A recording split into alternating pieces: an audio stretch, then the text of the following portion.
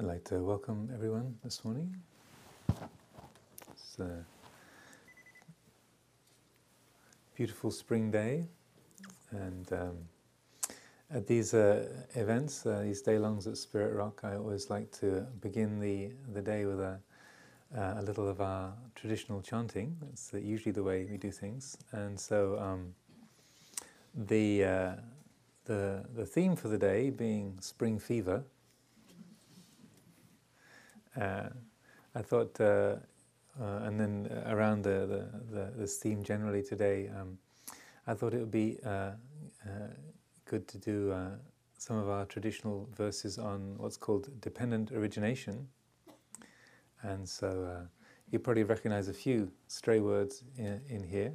But anyway, those of you who recognize all of the words, you get 3 points. But this is describing the process where the Buddha realizes whereby all experience comes into being, and how particularly the experience of dissatisfaction, dukkha, arises, and also how that is brought to an end. So during the time that we're chanting this, just let your attention settle on the sound and use this as an opportunity to help yourself to arrive and to bring your attention to this moment. Also, maybe the bleepings could, along with the dependent origination, there's dependent cessation. So maybe if cell phones and other bleeping devices could be invited to cease, that would be great.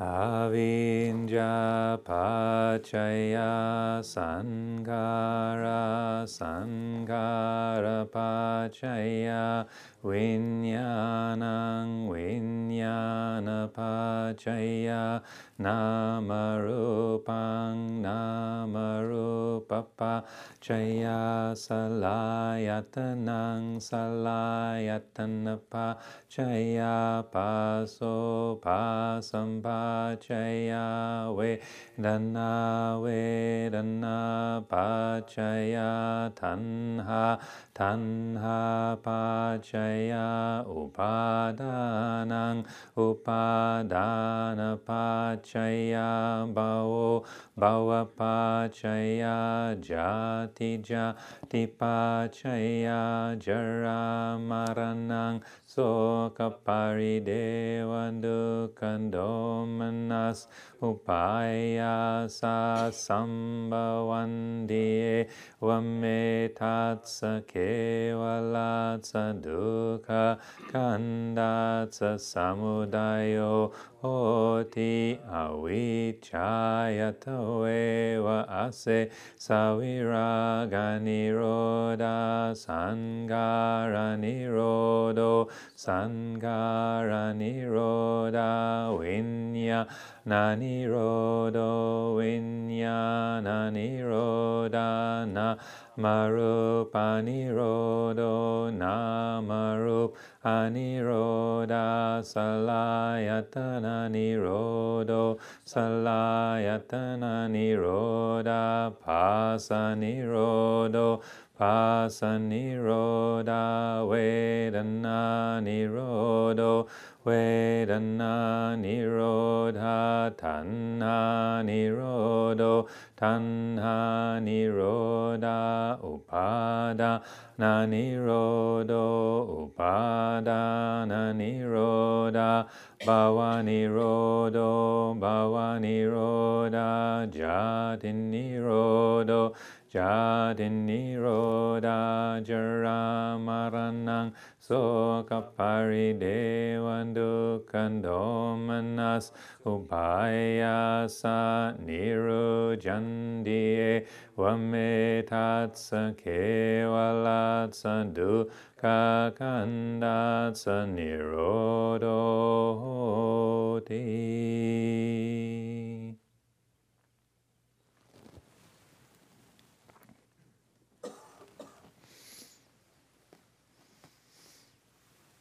Or maybe those of you who've ever done retreats with Goenkaji or recordings thereof, You'll recognize those verses. He always recites those, and this is like a central teaching within the Buddha's exposition of what is essential spiritual understanding, and it's also it maps out the insight that he experienced at his own enlightenment.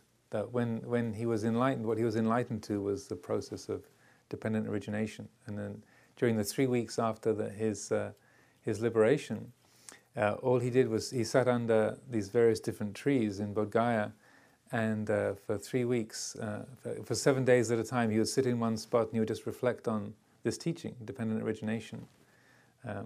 First dependent origination, and then the cessation, and then both origination and cessation.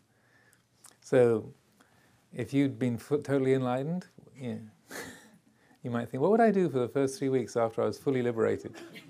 You think maybe go to the beach, you know. But the Buddha sat there for 3 weeks, just reflecting on this essential insight. So this is pointing to this central area that I'd like to use today to explore, which I felt would be a helpful, interesting theme for everyone. And this is what's known in Buddhist jargon as becoming, or bhava is the Pali word, bhava. Also translated sometimes as being or existence. And so, particularly at this time of the year, springtime, with everything arising, the whole green and colourful world bursting into action here in the Northern Hemisphere. And so that it's I thought a useful time to reflect on that energy of things coming into being, and also on the internal level, the qualities of interest and enthusiasm, the mind being brought to a particular quality, subject, and then the development of engagement, interest. How do we get enthusiastic and interested in things? And particularly how, most people tend to love springtime and feel inspired and energized, and think what a glorious time of the year. Just as the way I began the day, beautiful spring day. Oh yes, of course. But I'm just reminded of a conversation that Samuel Beckett had with a fellow friend of his. They were walking through a park in Paris, and it was a day like this with all the grass greening and all the spring flowers coming up, and young lovers walking hand in hand down the lanes. And this fellow turned to Samuel Beckett, as we know, a famous existentialist, and face heavily lined with all kinds of years of deep thinking and depressed moods. And he turned to Samuel Beckett and said, "Doesn't it make you feel great to be alive on a day like today?" And then Beckett, in his inimitable Irish accent, said, "I wouldn't go so far as to say that."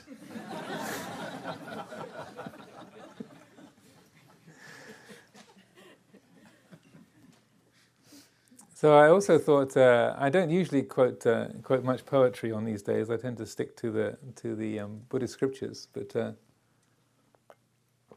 I was remembering a poem the other day that sort of relates to this area of springtime and youthful arisings, and also the shadow side of that, or living in relationship to that, and what that can bring with it. And speaking of Samuel Beckett, this is from another famous Irishman. This is W.B. Yeats. So probably most of you are now familiar with the first line of this poem, as it's now the name of a famous Hollywood film, No Country for Old Men. But it comes from a poem called Sailing to Byzantium. So I'll try and recite a few verses for you. That is no country for old men, the young in one another's arms, birds in the trees, those dying generations at their song, the salmon falls, the mackerel-crowded seas, all fish, flesh, fowl, commend all summer long whatever is begotten, born and dies, caught in that sensual music, all neglect, monuments of unaging intellect. An aged man is but a paltry thing, a tattered coat upon a stick.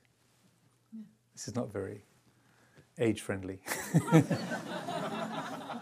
Those of you who are greying and still feel like you're into spring fever. So, those of us who are greying. An aged man is but a paltry thing, a tattered coat upon a stick, unless soul clap its hands and sing, and louder sing, for every tatter in its mortal dress. Nor is there singing school but studying, monuments of its own magnificence. Therefore I have sailed the seas and come to the holy city of Byzantium. O sages standing in God's holy fire, as in the gold mosaic of a wall, come from the fire, Purn in Ajahn, and be the singing masters of my soul. Consume my heart away, sick with desire and fastened to a dying animal, it knows not what it is, and gather me into the artifice of eternity.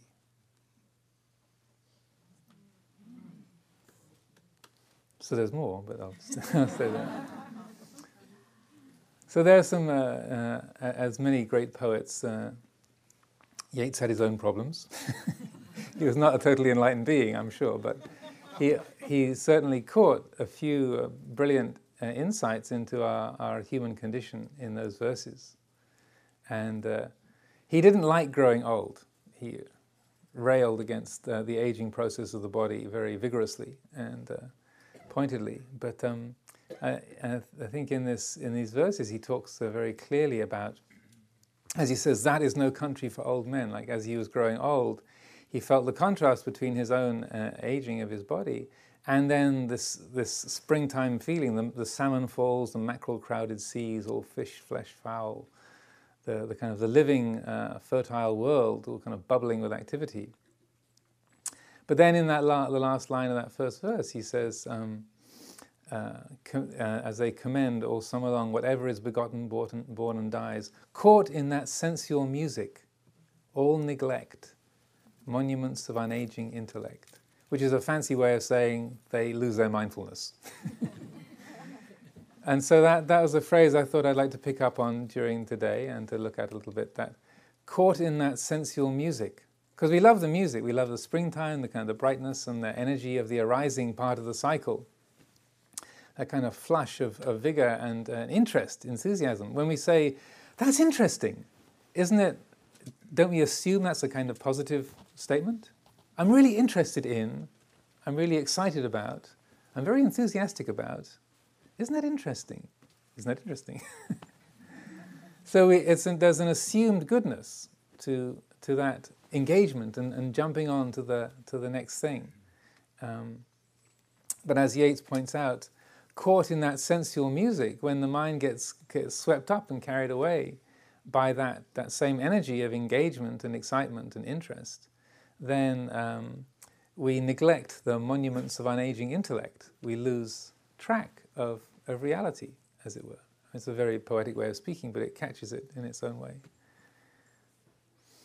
That we lose our mindfulness. We're so entranced with the beauty of the present that we lose ourselves. We forget ourselves. We forget the bigger context of our life and our relationship to other beings and to things that we're doing, or relationship to how much there's left on our credit card. Oh wow, I gotta have it. This is great. This is fantastic. This is amazing. Yes. And then, as we know, the current. Maybe we should have changed the theme of the day. We had death and loss at the end of last year, or the last 3 months since the death and loss day long has produced much more loss and collapse, and the plastic of the credit cards has become worth even less.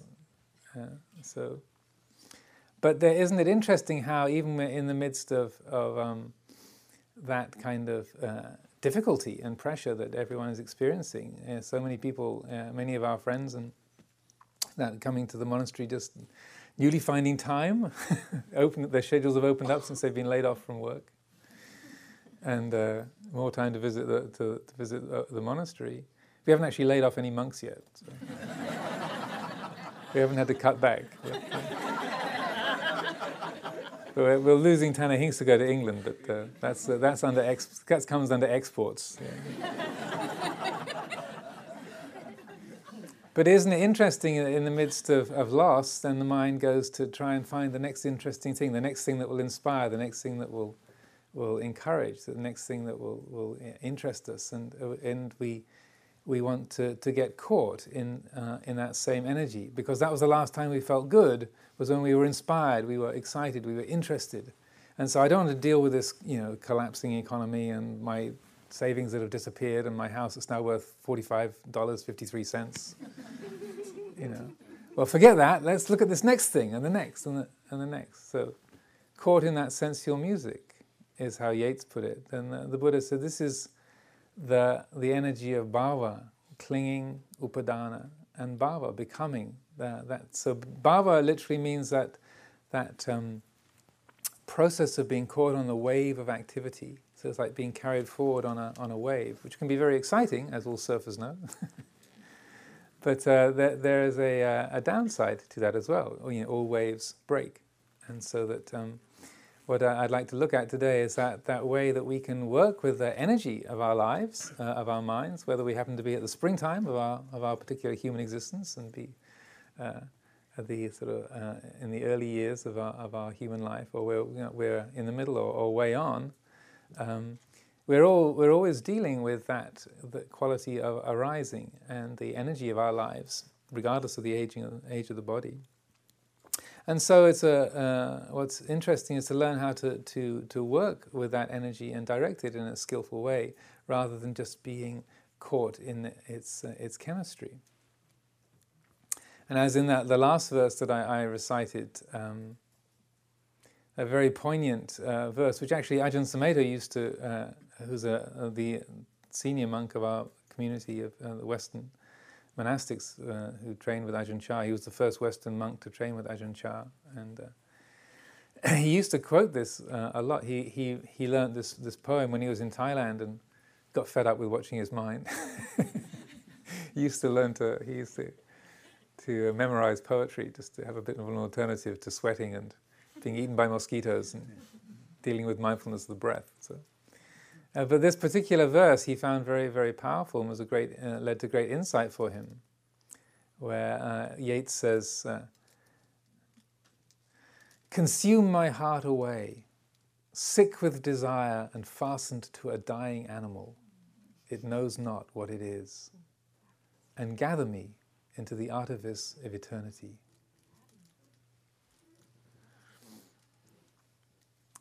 Consume my heart away. So he's talking to the sages standing in the holy fire, these sort of spiritual archetypes. Consume my heart away. And he feels his own heart kind of caught up with the endless cycles of desire, this sort of swept along in becoming an endless desire and disappointment, and fastened to the dying animal.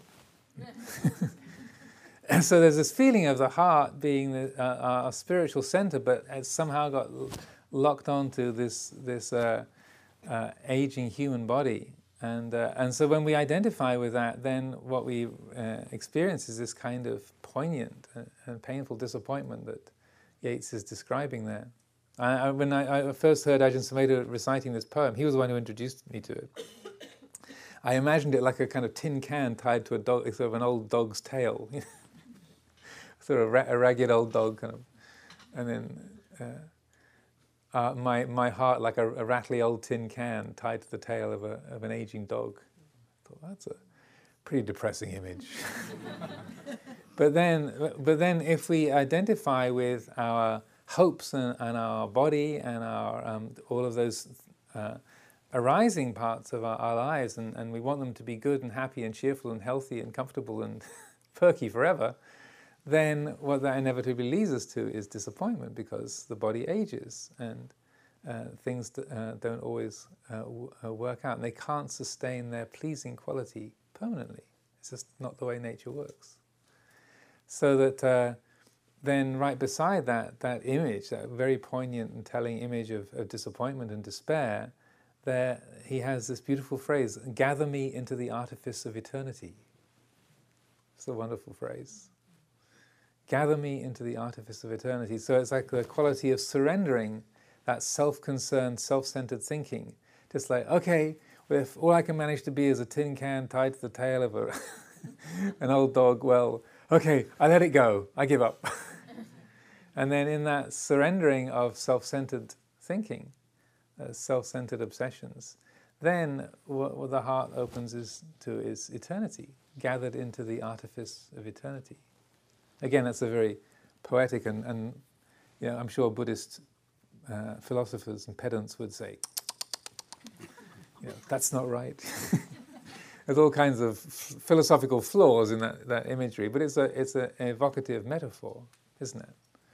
Gathered into the artifice of eternity, because there's a quality of letting go, of relinquishment, of dissolution that's evoked there, but also a quality of infinite presence, gathered into the artifice of eternity, letting go into that timeless, limitless reality that we feel is the very heart of our nature, but which is lost to us often because of our busyness in chasing the next thing, the next interesting thing.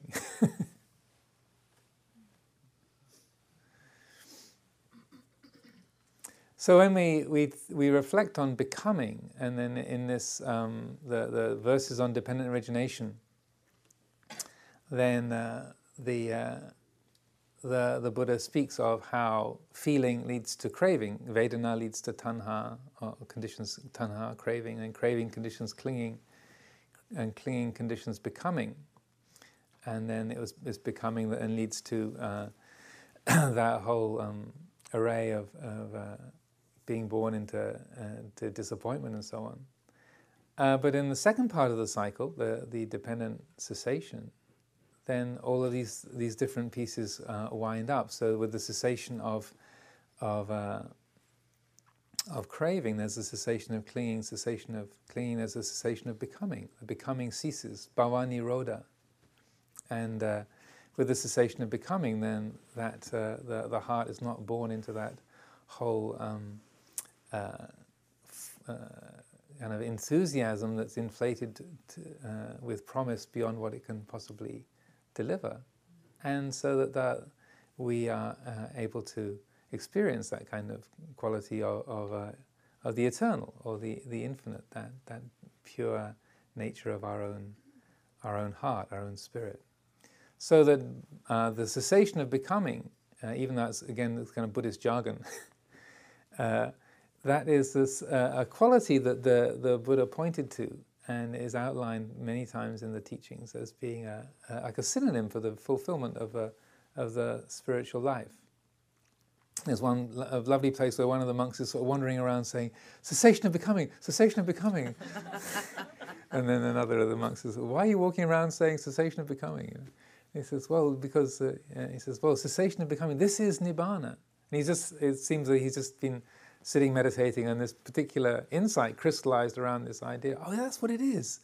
Nirvana is the cessation of becoming. When we let go of that habituation, that chasing the next wave, that's when we experience total peacefulness.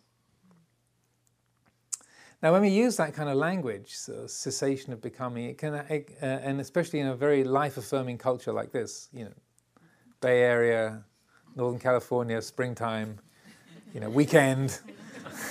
It's kind of loaded. This is the sort of life affirmative central. So this is So I'm not suggesting this is a power of negative thinking workshop. So that we're trying to just learn how to put a sort of nix on life. It's not a life negation, because sometimes when we think about, well, it's supposed to be aiming at cessation of becoming and cessation of existence or being, like, well, that's just promoting some sort of major wipeout. We're just trying to nullify our lives and stop experience and not feel anything. But it's important to understand that when we talk about nibbana or nirvana or or this principle of cessation of becoming. It's not a matter of stopping the world or stopping our mind or wiping out experience. We're not trying to not feel. That's what you use Thorazine for, or that was my era, but I don't. There's probably a whole new array of pharmaceuticals that people employ nowadays to stop existing. But no matter how hard you try, that can even chemically the things can only be muted and muffled for certain amounts of time, and then whoomp, the mind comes back. That's its nature. So that this is not what we're talking about. We're not trying to nullify existence, and oftentimes people misinterpret the Buddha's teaching as pointing at this, but that's not the intention at all, because that kind of nullification or that desire to wipe out, to not feel, to not experience, so fed up with having your heart tied like a tin can to the tail of a staggering old dog. I'm fed up with this. I just want to not feel. Where's the bottle? Where's the pill pot? That's what's called vibhava tanha, or the desire to not exist or to not be, the desire to annihilate. So the desire to become is bhava tanha, and the desire to get rid of is vibhava tanha. These are like a paired opposites, and they both cause as much trouble and difficulty, suffering as each other.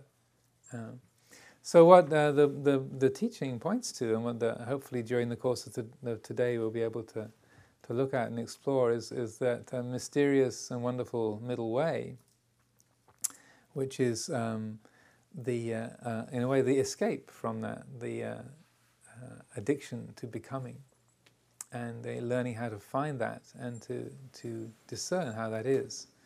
And a lot of that's to do with, again, I don't want to be too technical, but in the dependent origination cycle, it's a lot to do with finding that bridge between feeling and craving, the Vedana Tanha bridge. Because sometimes when we engaged in Buddhist meditation or listen to Buddhist teachings, it can seem like we're trying not to feel anything, or that all kinds of feeling are to be dismissed, or that any kind of pleasant feeling is somehow intrinsically a defilement or a problem. But that's not what the teaching points to, and that if we are able to develop the kind of mindfulness that enables us to discern feeling just as that, then painful feeling is a painful feeling. We don't add anything to it. There's not a kind of desperate struggle to get away from it, or complaining about it, fretting about it, blaming, worrying, that clusters around that. We just leave, this is a painful feeling. A pleasant feeling, similarly, we don't get entranced and intoxicated and carried away by a pleasant feeling or a sweet memory or a bright idea, but this is a pleasant feeling. We know it as a pleasant feeling. Where we cross the bridge to craving, from Vedana to Tanha, from feeling, crossing the bridge to craving, there's we're going from I like it to I want it, I got to have it, or I don't like it to I can't stand it, I got to get out of here.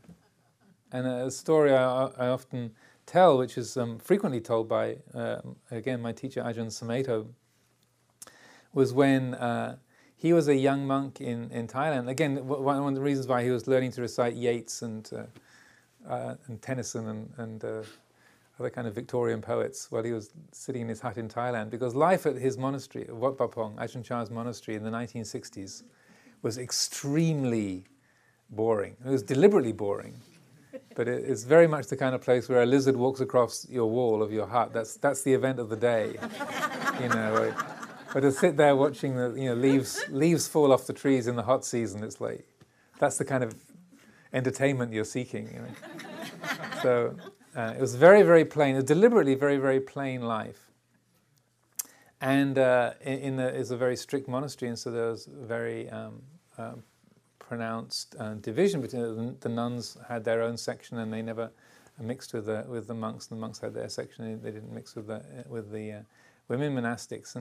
And the contact with the general lay community would be just going out in the early morning through the village with your alms bowl and receiving food offerings from the villagers, but you wouldn't engage in conversation or even eye contact during that time. So there was a very strict and contained environment, and Ajahn Sumedho was a very junior monk at that point, would be just spending most of his time at his hut doing walking and sitting meditation, and not really engaging with visitors very much. But because he was the only white monk in the entire province, or the whole northeast of Thailand at that time, I think, he was a bit of a curiosity, so sometimes people would come to visit and want to see, this famous, like the white crocodile, Can we see the white, and in Thailand they're very straightforward about this. Oh, can we see the white monk Luang Por? So usually Ajahn Chah would protect him somewhat, but occasionally he'd be sort of wheeled out to meet people, because it was also incredibly inspiring that someone would a guy who has a master's degree from Berkeley gives up and also former U.S. Navy soldier, and so on, that someone would turn their back on a comfortable middle-class American life and go and live in this extremely poor monastery in the most remote part of northeast Thailand. So Ajahn Chah would invite him out to meet people some days, and on this one occasion there was a large group of nursing students, student nurses there's a big nursing college in the local town of Ubon, and every year their teachers would bring them out to receive instruction in Buddhism from Ajahn Chah, who was a very famous, well-known, well-respected Dharma teacher. And so Ajahn Chah had asked Ajahn Sumedho to come and sit with him, and these people were interested to meet this foreign monk. And so there he was, surrounded by about 40 or 50 young women, student nurses in their little sort of turquoise and white uniforms from the Ubon hospital. And so this was far more kind of close contact than he would ever have during the course of the rest of the year with anyone from the opposite sex. And so even though he was sort of sitting to one side and Ajahn Chah was doing most of the talking, still just being that close up to a lot of people and living a very strict monastic life, then he was a very unusual situation for him. And so and also, as I said, Thai people are very straightforward about their comments. So that just as the lay people would say to Ajahn Chah, "Can we see the white monk, please?" when this whole group from the nursing college had come to visit and been there for a couple of hours, and when they took their leave and left, and at the end of it, when they'd all gone, Ajahn Chah turned to the young Sumedho Bhikkhu and said, "So Sumedho, what did that do to your mind?" Having 40 or 50 attractive young women sitting in front of him for 2 hours. And then his response was, in Thai, it was, "Chop, dare mai ao," which means, "I like, but I don't want." And Ajahn Chah was so impressed with that for the next 2 or 3 weeks, pretty much every Dhamma talk that he gave, he took that as a theme, because he said, this is. Well, I think also he was very pleased that the young Sumedho actually kind of understood the teaching so well, and was so well grounded in it. So it's not a matter of shutting off feeling and saying, "No, I was just kind of turning them all into skeletons," and it's like, "I just didn't even notice anything. Oh, were they women? Oh, I didn't see." Oh, really? Like. Because the hormones will have their way, and so anyhow, but he saw that was the thing. It wasn't a matter of negating the feeling that there was interest or attraction, but he was just not turning it into the crossing that bridge from "I like," or "this is a pleasant experience," to "I want," "I gotta have." So that's really the key point I like to look at today is this, in terms of meditation, is discovering that quality of being able to acknowledge that which is felt, that which we perceive and know, and to see when that crosses into "I can't stand, I got to get out of, I got to get away from," and how we get caught into that flow, or "I got to have, I want some more, I need to get this."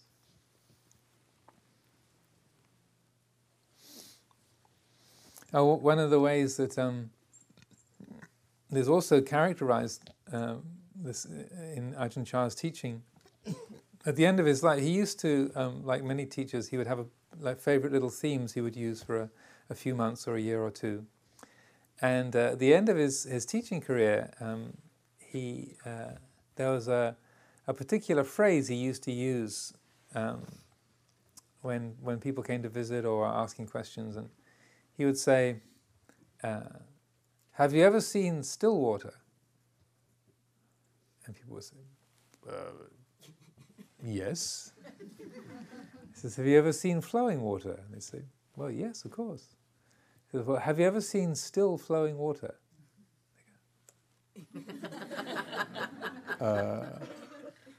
Nam Lai Ning. Nam Lai Ning. And they go, never seen that. And so he said, the mind is like still flowing water. Nam Lai Ning. The mind, it flows. Perceptions flow, feelings flow, mental impressions flow. They move constantly. But there's also stillness. There's that which knows the movement is not moving. It's not related to space, to time. It's not located in any way. It's perfectly still because it's outside of the world of space and time. So these qualities are present together in the mind. There's stillness and there's movement. And so much of the practice, and particularly this quality of cessation of becoming, it's not a matter of trying to stop everything from moving, like freeze, okay, wipe it out, freeze it, or being swept along by the becoming, like you jump on the next one and chase after it. It's not that, because as we, even though that's exciting and interesting, we know that it leads to disappointment. It's even also just in the biochemistry of this. It's like the endorphin flood. I think it's as it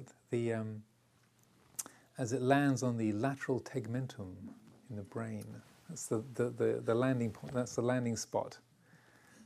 As the neurotransmitters land there, that's the hit. That's the bhava. That's the thrill of bhava. That's the yes moment. That's your lateral tegmentum activated. I believe there might be some neuroscientists here who can correct me, but I think that's right. It's when the endorphin flood hits, and that's much of our society is addicted to that. That's what when you see an advert, that's what it's hitting. Is that, oh wow, that's interesting. It's the endorphin flood in the brain. That's oh yes, that's great. This is exciting. And so that it is a kind of addiction sometimes on a physical level as well as a mental level. But to get to know that and to see that when we can recognize, yeah, this is interesting, or this is beautiful, but I don't need to grab it. I don't need to get caught in it. This is the chemistry. This is the sensual music of the world. And the mysterious thing is that when we don't get caught in it, we actually are able to enjoy it a lot more. Now, probably most of you have noticed for yourselves how that the moment of greatest anticipation or greatest excitement or satisfaction is just before the promise has been fulfilled. And actually, they wire people up with galvanic skin responders and detectors. And this is actually the case where, like, someone is handing over the credit card to get the purchase before the actual thing you're acquiring reaches your hand. It's when it's guaranteed to be acquired, but you haven't quite got it. That's the maximum thrill. And when you've actually got the thing in your hand, the disappointment's already begun. Even your skin chemistry tells you that. It's like, oh, I got what I wanted. Dang! That's how it works. So the Buddha nailed this like 2,500 years ago. So it's finding that place in our heart where we can take that position of awareness that says, okay, well there it goes again, and seeing those flow of experiences happen rather than being, oh no, how can I be disappointed again? I've got to get the next model up. Yeah. I should have got a G10 instead of a G7. Dang. Okay, save up next time. But it's not getting the next model. It's understanding the heart that is the thing that makes a difference. So I'll leave my introductory remarks there for a bit, and if you would like to take a stretch for a couple of minutes to ease your knees and so on, then we'll have the first sitting of the morning